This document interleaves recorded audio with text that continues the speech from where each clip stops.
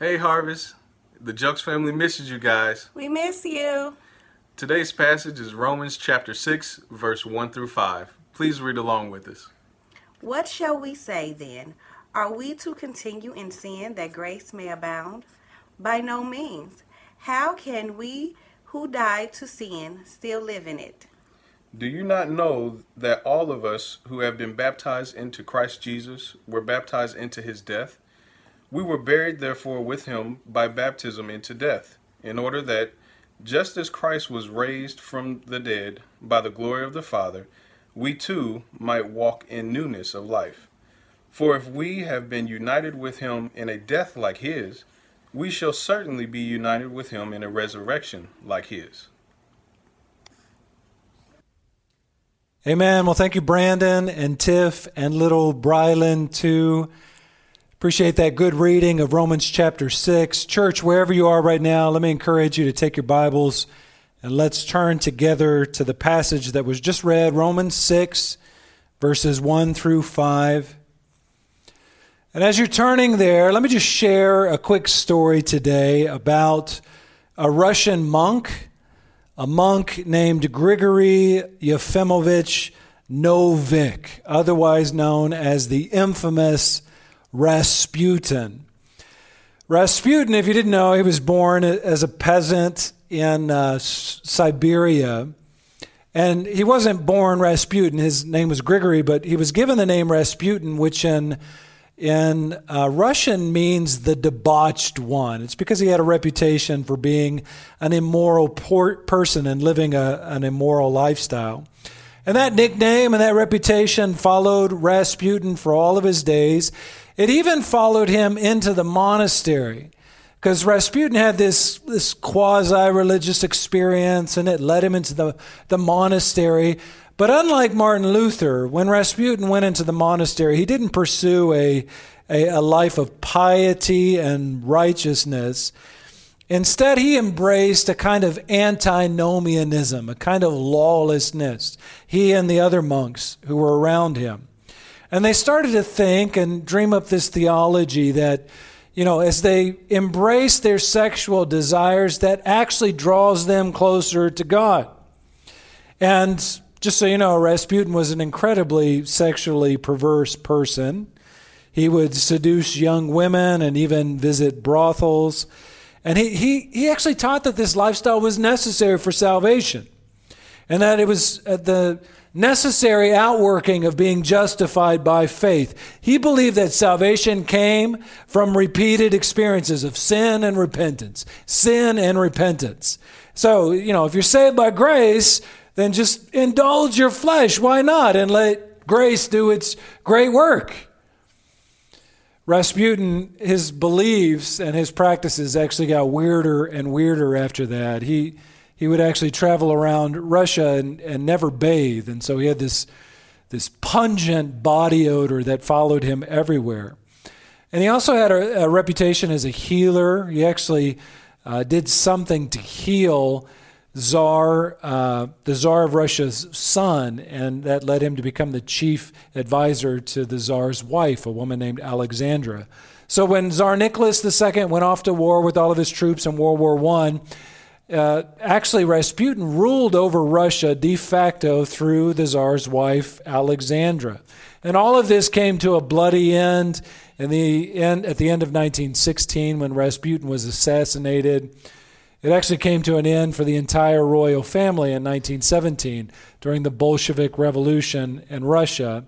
All of the royal family was put to death, executed, and many people blamed Rasputin for all the things that happened. Now, all that's fascinating to me. It really is.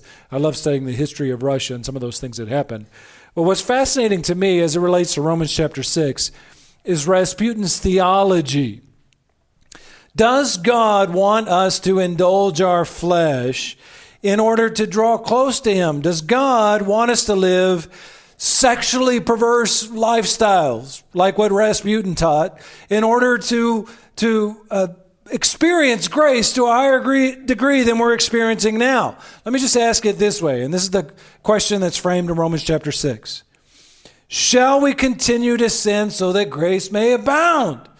Paul says at the end of Romans chapter 5, grace increases. As sin increases, grace increases all the more. Grace superabounds even. So shall we continue sinning so that grace may abound? Paul says in answer to that question in Romans 6, me genoita in Greek.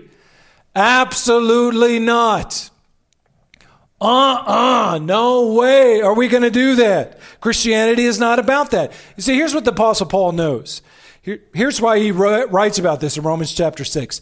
Paul knows that there's a little Rasputin inside of all of our hearts, whispering to us, oh, just sin, just indulge yourself. Grace is good enough. It's okay. Grace will abound. If you sin a little bit, grace will abound. So more sin, more grace. Paul knows that little Rasputin inside of your heart is leading you to indulge yourself in sinfulness. And Paul wants to nip that in the bud. Paul says essentially here, and this is the argument of Romans 6, he says, you are dead to sin, Christian. You are dead to sin. Why would you continue in it? As a saved follower of Jesus Christ, you are dead to sin. That's the title of our message today, Dead to Sin. Let's talk about that. Let's talk about what it means to be dead to sin, Christian. So here's your outline for for today, church. Wherever you are right now, let me just encourage you to write these down and remember these. Number one, God's grace means freedom from sin. God's grace means freedom from sin. Not freedom to sin, but freedom from sin. We are not, when we get saved, given a license to sin. We are dead to that. We are dead to sin. And death means freedom from sin. Paul says in chapter 6, verse 1, let's follow this argument. He says, what shall we say then? In light of all that I've said in Romans 1 through 5, all this talk about justification by faith, about grace, what shall we say then? Paul says, are we to continue in sin that grace may abound? It's a good question. By the way, I read this last week that Paul asks something like 74 rhetorical questions in the book of Romans. That's a lot of questions. 74. I don't want to deal with all 74 of those questions. I just want to deal with the questions in this passage, specifically in verse 1. Look at this again. What shall we say then? Are we to continue in sin that grace may abound? And why is Paul talking about that? He just talked at the end of chapter 5 about this superabounding grace that comes and overcomes our sin. As sin increases, grace super increases. So, he knows that an improper understanding of justification and grace can lead to this kind of libertinism where we indulge our flesh.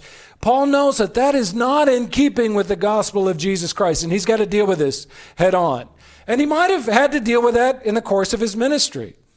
Either sarcastically or maybe genuinely, people asked him in the synagogues, okay, Paul, so we're saved by grace. I got it. So if sin increases through the law and that makes grace increase, shall we just sin like crazy? It probably is sarcastic. Shall we just sin like crazy so that grace may increase too? And here's what Paul says in answer to that. Paul is as definitive as he is emphatic with his answer right here. He says, absolutely not.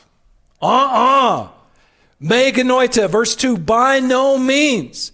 And then Paul counters that hypothetical rhetorical question with a rhetorical question of his own.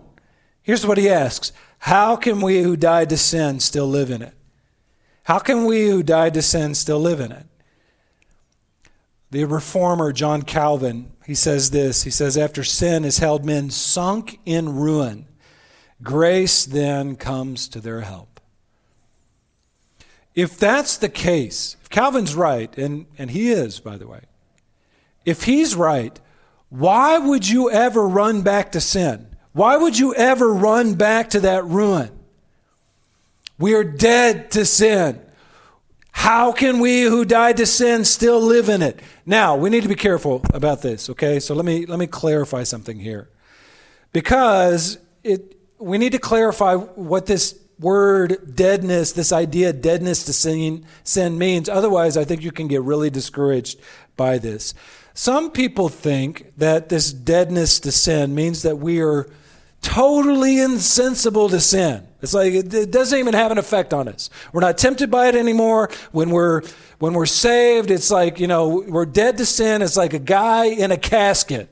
He's totally insensible to sin, like a guy in a coffin is to peanut butter, okay? Has no effect on us anymore. Actually, I heard this last week about a pastor who used this kind of illustration, and he said, this pastor that, he knew somebody who loved chocolate and was addicted to chocolate and ate way, way, way more chocolate than anybody really should. And it was totally unhealthy for him to do that. But then he died, not from chocolate, but from something else. But then he died, and as he's in that coffin, even if you brought the finest chocolates from Switzerland and put it right up to his nose, that guy would never be tempted to eat chocolate. And the pastor's like, well, that's what it's like to be dead to sin. You're just dead to that. Is that what Paul's talking about here? Is that what he means? I think we know, and if you just think about it for a minute, that doesn't even hold true, that analogy in human experience. Like, Pastor Tony, I don't feel that way. I still get tempted. I still indulge my flesh from time to time. I still want to sin. How do I make sense of that with us being dead to sin? Well, I think Paul means something else here. Here's another analogy. Maybe this will help. Another pastor, I heard this last week, talked about a country that was ruled by, let's just say, a wicked government. And then this rightful, righteous government comes in and takes over the country and pushes all of the former government, all the wicked people, out to the fringes of the country. But it's not as if those people don't exist anymore. Instead, there's soldiers that exist in that former government that's been ousted, and now they're engaged in guerrilla warfare against the right government, against the current government. And as I think about it, that's the right analogy right there. Because we used to be ruled by sin. We used to be ruled by death. Paul even says that at the end of Romans chapter 5. Death reigned, sin reigned in our hearts. But now grace reigns, and now Christ reigns. But we're in this period right now until Christ, his full reign culminates at the end of time. We're in this time period right now where, yes, Christ is reigning, but we're involved in guerrilla warfare right now. And there is sin on the edges that is fighting against us and attacking us. Here's the truth of the matter for you, Christian, right now. When you get saved, when you give your life to Christ, you make Jesus Christ the king of your heart, and he rules over your life. Sin used to reign. Now it doesn't reign. Christ reigns. But there's still something inside of you. There's still this sin nature inside of you that wars in your body, in your members. You got the Holy Spirit inside of you. You got the sin nature inside of you, and they're at war with one another. And we are called to live lives of righteousness and to wage this guerrilla warfare that's causing us to be tempted and to drag us down and to get us to ignore the Holy Spirit inside of us. And what Paul is saying here is that little Rasputin inside of you, he's saying to you, hey, just give in to your flesh. Just indulge yourself. Just indulge your sinfulness. Let the guerrillas have their way. God's grace will cover it. You ever get whispers like that sometimes in temptation? Just the more you sin, it's okay because grace will abound. More sin, more grace. Isn't that good? And Paul's saying right here, genuine faith means initiating a genuine fight against sin. It means freedom from sin, not freedom to sin. I've said this here before at Harvest. I just feel compelled to reiterate this time and time again. Grace, Harvest Decatur, has a backbone, okay? Grace is strong, and it leads us to fighting the good fight of faith. Grace is not just a sentimental pile of mush. Grace has strength, and the grace that saves us is also the grace that changes us. And it steers us and encourages us. Get out there and fight. Fight the good fight of faith on behalf of Christ. And some of you might say, okay, well, thank you, Pastor Joey. What do I fight against? What do I fight against? Fight against lust. Fight against envy. Fight against discontentment. Fight against malice and bitterness inside of your heart. Fight against idolatry inside of your heart.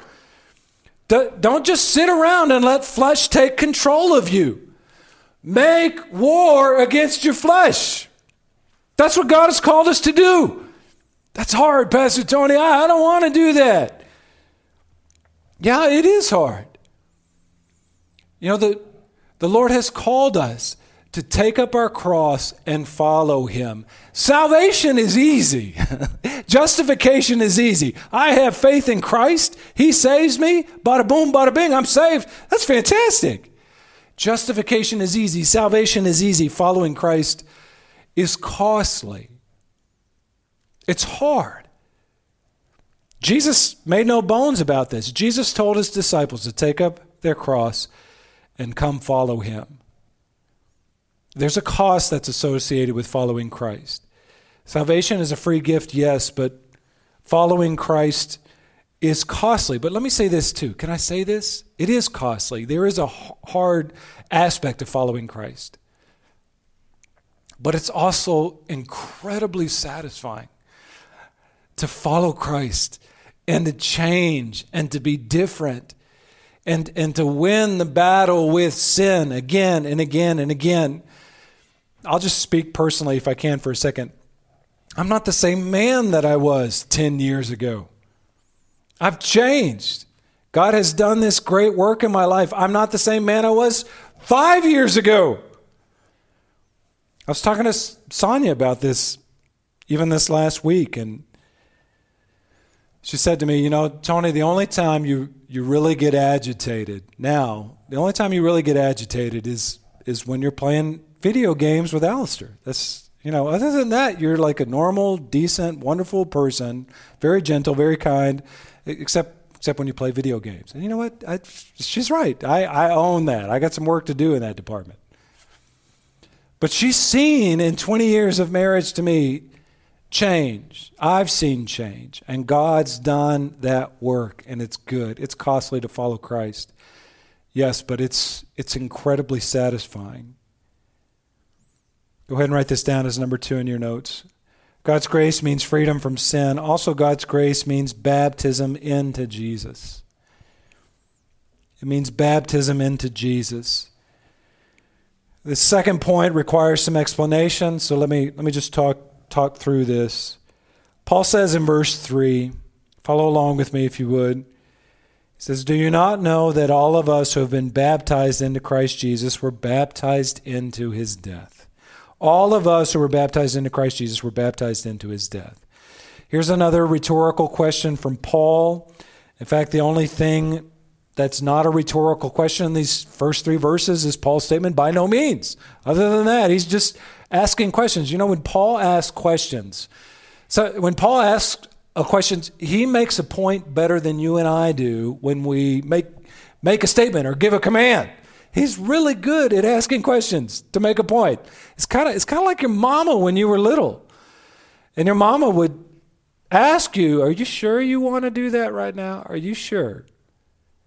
And you would say, no, ma'am, I don't think I do. Or your mama would say, are you being disrespectful right now with what you're saying? Are you? And you would say, yes, ma'am, I'm sorry. Sometimes a good question is better than screaming and yelling. Paul says here in verse 3, here's the question, and it's great. Do you not know that all of us who have been baptized into Christ Jesus were baptized into his death? What's Paul talking about here? What does baptism mean? Do you know?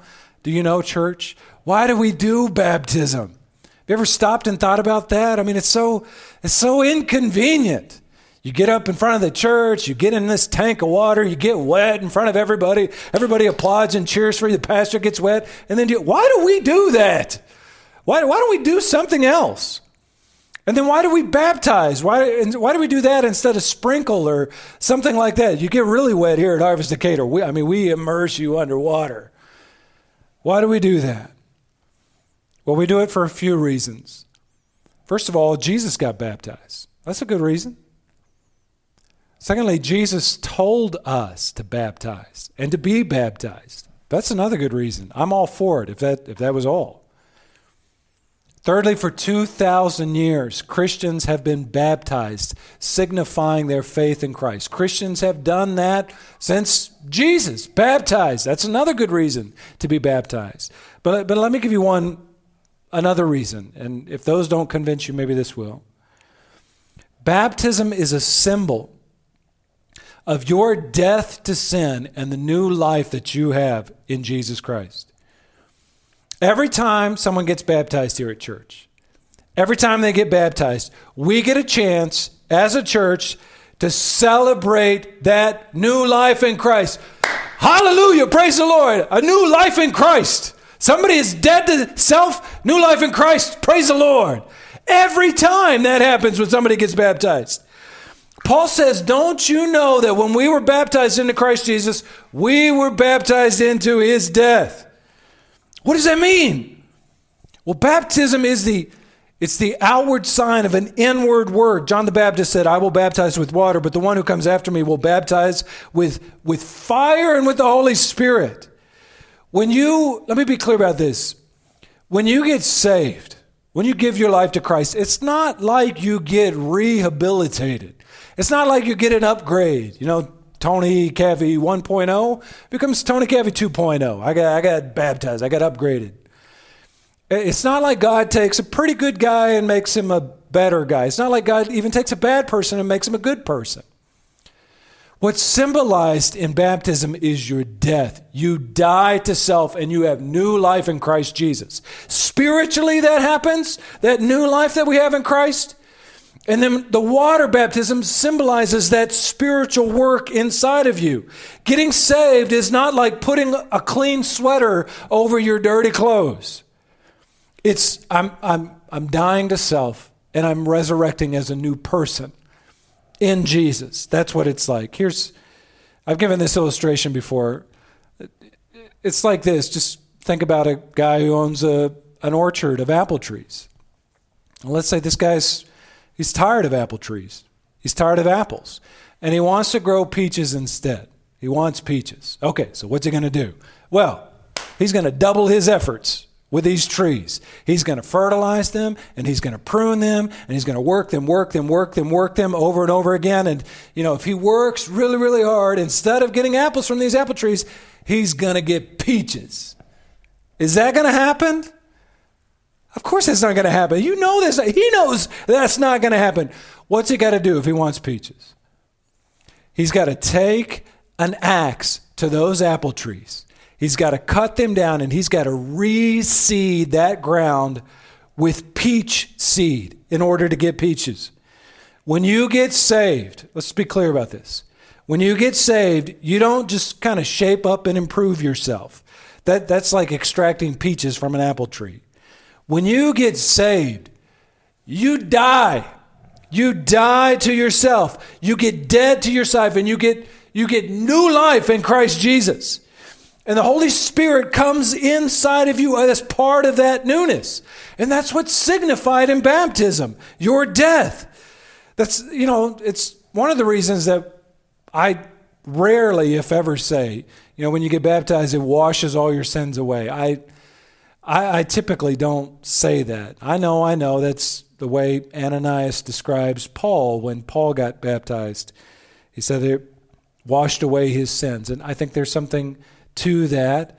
But it's more than just washing away your sins. You die to yourself. That's what's symbolized. I've told you all this story before about Sam Houston, haven't I? Remember when Sam Houston got baptized? General Sam Houston, late in life, got baptized in a little creek outside of Independence, Texas. And when he came up out of the water, They told him, General Houston, all your sins have been washed away. And he said, well, God help the fish downstream. When Paul describes baptism, it's more than just that. It's more than just washing away your sins. It was about new life. You die to yourself and you embrace a new life in Christ Jesus. Let me say it this way. It's as if you're now clothed in Christ Jesus when you get saved. That's why, by the way, that's why we immerse people here at Harvest Decay. We put them totally underwater. It's like they're being buried in Christ Jesus to symbolize that death. And then put them all the way underwater. We don't keep them underwater. We bring them up out of the water, symbolizing they're being raised to new life in Christ. Look at verse 4. We were buried, therefore, with him by baptism into death. Now, what's Paul talking about here? It's not ultimately about baptism. Not really. It's ultimately about sin and the power that sin has over you, the power that's been broken. When you get baptized, it's not like you've been baptized into Christ Jesus, raised to new life, like, woohoo, okay, let's go sin like crazy now. That is not the way that God intended it. When you get saved, when you rise to new life in Christ Jesus, it's as if you rise in Christ Jesus and say, give me the sword of the Spirit and let's get to work. Let's fight against the devil. Give me the breastplate of righteousness to guard my heart. Give me the helmet of salvation. I'm secure in Christ Jesus. So let's fight against sin. Give me the shield of faith so I can extinguish the flaming darts of the evil one. And so that I can pray all times in the Spirit. We are not baptized into the death of Christ Jesus so that we can indulge our flesh. We are baptized into Christ Jesus so that we can make war against the enemy. That's what we're called to. In fact, the war, praise God, has already been won. The war is won, but we fight this battle. We fight the battle until our time comes, until Christ returns, or until God calls us home. More on that in a second. Here's the point. One last statement from point number 2, and then I'll move on to point number 3. If you've been baptized, everybody listening with me right now, if you've been baptized, you might say, well, what do you mean, Pastor Tony? Do you mean spirit baptized or you mean water baptized? I'm referring to both here right now. Okay, I'm not so sure that Paul's not alluding to both here. Let's just say both. Spirit baptism, a.k.a. you've been saved, you've been justified by faith. Water baptism, okay? You've signified that faith by obedience, going under the water, coming out of the water. If you have been baptized into Christ Jesus, then you are at war with sin right now. You have been called to war. So, make war, Harvest Decatur. Make war against sin. Fight against the deeds of your flesh. That's what saved people do. That's what justified people do. Not in order to be saved, but because we are saved. Because you have been baptized into Christ Jesus. Let's keep going here. Write this down as number 3 in your notes. Here's another thing that God's grace means. We're baptized into Jesus. We have new life in Jesus. God's grace means newness of life. Death to self, new life in Christ. I heard another analogy this last week. I heard a pastor tell a story about this eagle that was captured in Australia. And I mean, it was this large, beautiful, majestic bird that could spread its wings and fly away. Beautiful creature. But the bird was actually tethered by a rope and was grounded by this guy who trapped him. And the public outcry over this was just, overwhelming. People were appalled that this great, beautiful bird was trapped like this and was grounded. And so the cry of injustice went out, and this bird owner had to release his bird. So he cut the tether, and this bird was free to fly away. But what do you think this bird did after they cut that tether? I bet you can guess what happened. He had been conditioned now to not fly anymore. So he's just hopping around on the ground, this beautiful eagle, refusing to fly, maybe forgetting how to fly. I think some of us live our Christian life like that. We are meant to fly, and we're just hopping around in this world, still stuck in patterns of sin. And you are untethered, Christian. You are dead to sin. God has freed us with his power. And we still think we're tethered sometimes. Paul says this in verse 4. He says, we were buried, therefore, with him by baptism into death. We died to sin. We were baptized into Christ's death. And what are the results of that? Look at verse 4. In order that just as Christ was raised from the dead, by the glory of the Father, we too might walk in newness of life. We had to die. We had to die to self. We took an axe to our apple trees, and we seeded peach trees, and we produced peaches, okay? By the way, just for the record, peaches are so much better than apples. So if you don't agree with that statement, it's because you're wrong, okay? They are. Paul says we have died and we've been raised in Christ, and now as a result of that, we walk in newness of life. We have been, to use the other analogy, we have been untethered, folks.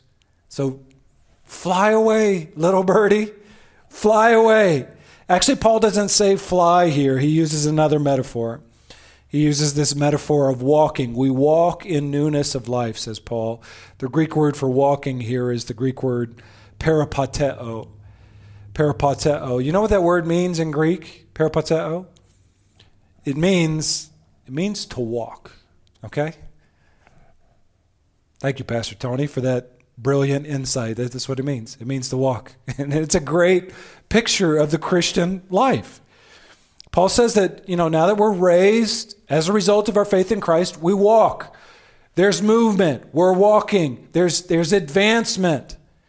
And this is between what we might call justification and glorification. The walking in Christ, that's our sanctification. You guys have heard me say this before too, I know. We were saved, we are being saved, we will be saved.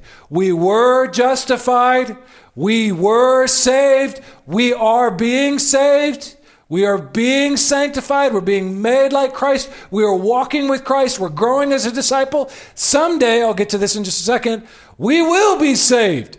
We will receive our new resurrection bodies. We will be in our glorified bodies, justification, sanctification, and then finally glorification. Right now, in the here and now, we are becoming more like Christ. We are being sanctified. We are walking in newness of life. Like I said, walking indicates progress. We're moving from point A to point B. Walking indicates movement. It indicates activity and exercise. Paul says this in Colossians chapter 1, verse 10. He says, walk, peripateo, that's that same word, walk in a manner worthy of the Lord, fully pleasing to him, bearing fruit in every good work and increasing in the knowledge of God. Paul says in Ephesians 4, I urge you to walk in a manner worthy of the calling to which you have been called. I urge you to walk, peripateo. It's like that song from the Proclaimers, if I could walk 500. Y'all remember that song? That song's about us. That's the Christian life. I'm pretty sure that's not what they're singing about. But I'm hijacking that song and using it for my purpose here. That's the Christian life. We walk, walk, walk. We're walking in the newness of life that Christ Jesus has provided for us. And to that you might say, well, what is that newness of life, Pastor Tony? What is that? What does that mean, newness of life? I'll tell you what it means. It means I don't sin like I used to. It means I don't despair like I used to. It means I don't get anxious like I used to. It means I don't feed my sin addictions like I used to. It means I don't get angry like I used to. There's movement. And I know how it is in the Christian life. Sometimes it's like I take 3 steps forward, I take 2 steps back. I take 3 steps forward, I take 2 steps back. I think that's how the Christian life can be described. Sometimes it's not three steps forward, 2 steps back. It's like 2 steps backwards. And then somebody from our church, somebody that we love, somebody that we trust, somebody in our small group says, "What's wrong with you, dude? Get up and let's keep walking forward." And they help us to move forward, and we are walking, we're walking, we're walking, we're growing, we're walking in the newness of life that we have in Jesus Christ. I'll tell you right now, church, that is my life. That is what I have experienced in Christ Jesus. It's like that Rich Mullins song. He said, "What I had settled for, you've blown so far away. What you brought me to, I thought I could not reach." I tell you what, Christians, that is my story. That is my life. And I'm not done yet. I'm still walking. I'm still growing. I'm still making war on my flesh. Sometimes I lose the battle with my flesh, but I take comfort in the fact that the war is already won. Someday it'll all be over. To that you might say, "Well, okay, Tony, you're winning. You got victory. That's great. God's brought you through so much." Doesn't that make you prideful? All this talk about victory, the fact that you've won these battles in your life against sin, doesn't that fill you with hubris and with pride? No, it doesn't. It doesn't, because I still know that inside of my heart there are humiliating sins that I still struggle with and am tempted by every day. And I also, here's another reason it doesn't make me prideful. I know that every ounce of victory in my life is a result of Jesus Christ, my Savior, and I give him all the praise and all the glory for that victory. It's like that song that we sing goes, "I teach my song to rise to you when temptation comes my way. And when I cannot stand, I fall on you. Jesus, you're my hope and stay." I tell you what, sometimes when we sing that song here at church, I can barely squeak out the words singing, because I just start choking up, and I think to myself, that is right. That resonates so deeply in my heart. And here's the good news too. Someday all of that will fall by the wayside. All the temptation will cease. Someday the fighting will stop. Someday the victory over our flesh won't be partial. It'll be total. Someday the guerrilla warfare that we're engaged in will end. I can't wait for that day. But in the meantime, we fight. We make war. And there's joy in that too. There is. I'm serving my Savior. I'm a slave to righteousness, not a slave to sin. More on that in the coming weeks in Romans 6.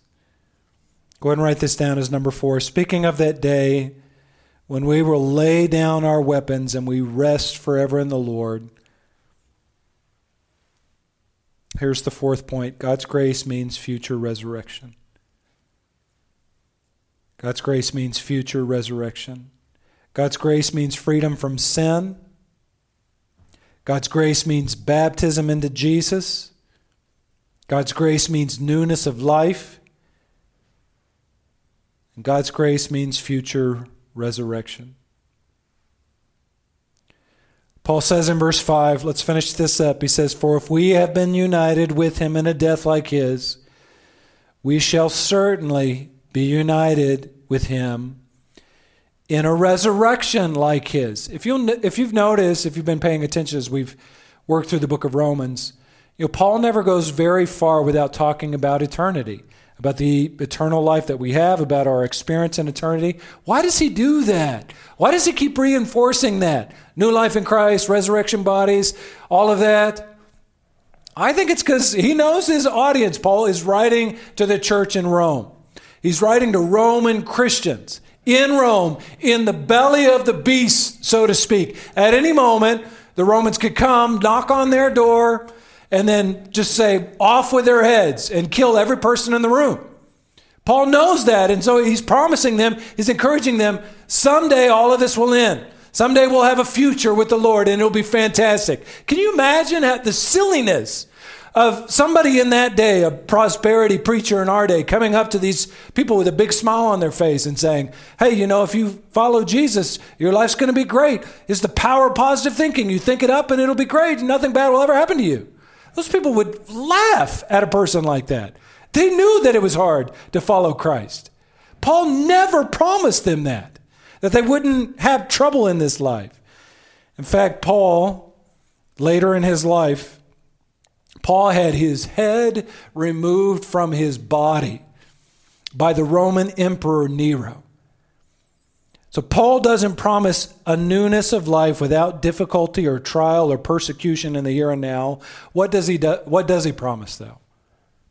What does Paul promise them? It's actually the same thing that Jesus promises us. He promises a future resurrected body. He promises that if we have been united with him in a death like his, verse 5.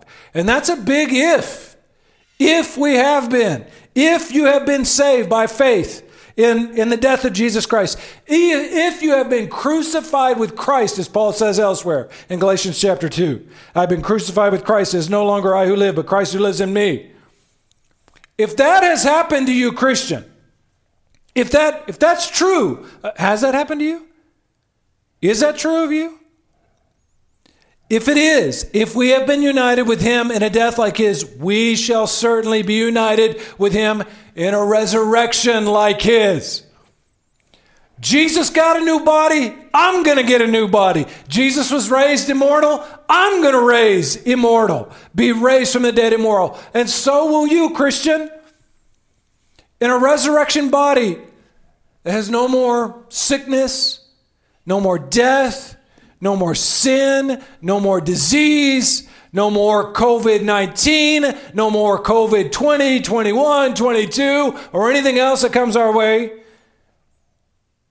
That's what awaits us. If we've been united with him in a death like his, we shall certainly be united with him in a resurrection like his. Yesterday I was feeling kind of, blah, out of shape, stir crazy, and I haven't played basketball in like 6 weeks, so I'm kind of restless and I haven't worked out much. So I decided yesterday, I am going to do something about this. I'm going to do some sit-ups and I'm going to do some push-ups. I was pretty proud of myself. Got up yesterday, did my 20 sit-ups. I did my 10 push-ups, which was a lot harder than it used to be. But I got through it, and I was kind of bragging about it yesterday with Sonia, like, hey, I did my 10 push-ups today. Did you know that, huh? So I got up this morning, and I'm thinking, I should do that again. So I tried my push-ups, and I didn't make it to 10. I made it to like the 6th push-up. And then on the way up, as I was pushing myself up, I tweaked my back awkwardly. And then I was kind of hunched over the whole morning. I was walking around the house like Quasimodo. What happened to you? I was doing my push-ups. I didn't even do 10. I only did 6. Is that ever going to happen, Pastor Tony, when you get a new resurrection body? Are you ever going to have to deal with coronavirus again? Am I going to ever have to deal with that again when I get a new resurrection body, Pastor Tony? Never. Never again will we deal with that. New resurrection bodies for those who are in Christ Jesus. I can't wait for that day. I wish it would come soon. I wish Christ would return today. But in the meantime, right now, we fight. We live the life, the newness of life that Jesus has given us. We walk in newness of life and we fight the good fight of faith. That's what we do in the here and now. I'll close with this. I've shared this before, but it's really good and I just have to share it again. It's a story about the great church father and theologian Augustine. If you didn't know this, Augustine, the church father, before he became a Christian, he was pretty much a sex addict, and he had a problem with lust. He was like Rasputin before Rasputin was Rasputin, okay? He was the debauched one.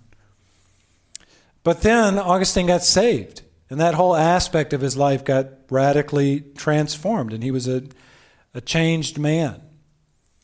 Well, one day he went to this town, and it was a town that he had frequented before he got saved, and there was a woman who lived in this town that he knew well and that he had a sexually charged relationship with. And this woman saw him, and she came up to him, and she was kind of hoping to kind of reconnect, if you know what I mean, their relationship. And Augustine was perfectly kind to her. He was courteous to her, and he just let her know that wasn't going to happen and wasn't interested in that anymore. And the woman was really puzzled by this, and she didn't know what to do. And so she maybe wondered if he even remembered her or recognized her. And so she came up to Augustine, and she said, Augustine, it is I. And Augustine turned back to her, and he said, yeah, I know. But it is not I. It is not I. What did he mean by that? I'm no longer the man that I used to be. It is not I. I'm no longer the sinner that indulges my flesh like I used to. What happened to Augustine? What changed him? He became a new creation in Christ Jesus. 2 Corinthians chapter 5. He was walking in the newness of life. Romans chapter 6, verse 4. And it's not that he didn't have issues of sin or struggle with sin. He did. Trust me, he did. But he was a categorically different person. He was, in the words of Jesus, he was born again. John chapter 3. He was born again. The great hymn writer John Newton, he said it this way. He said, I am not what I ought to be. I am not what I wish to be. I am not what I hope to be. Yet I can truly say I am not what I once was, a slave to sin and Satan. By the grace of God, I am what I am. That's us, believers. That's us, Christians. If we are baptized in Christ Jesus, if we are baptized in Him. Bow in a word of prayer with me, and then we can sing together.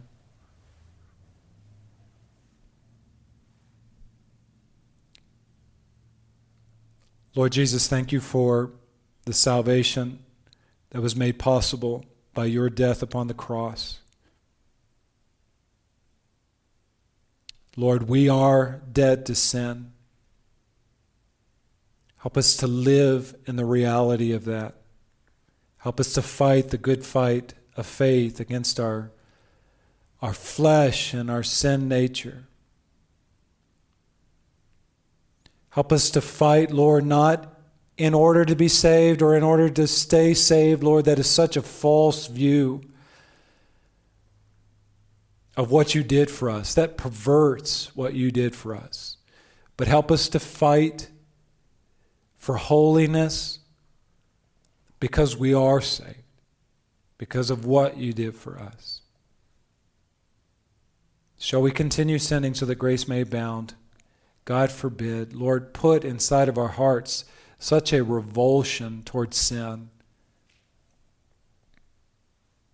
that we would fight against it, that we would even recruit others to help us fight against it. And God, as we live out the newness of life that you give us joy, the fruit of the Spirit, joy, peace, love, goodness. Those are good things. Those are sweet things, Lord. Help us to live in the reality of them, we pray, in the strong name of Jesus. Amen. Amen.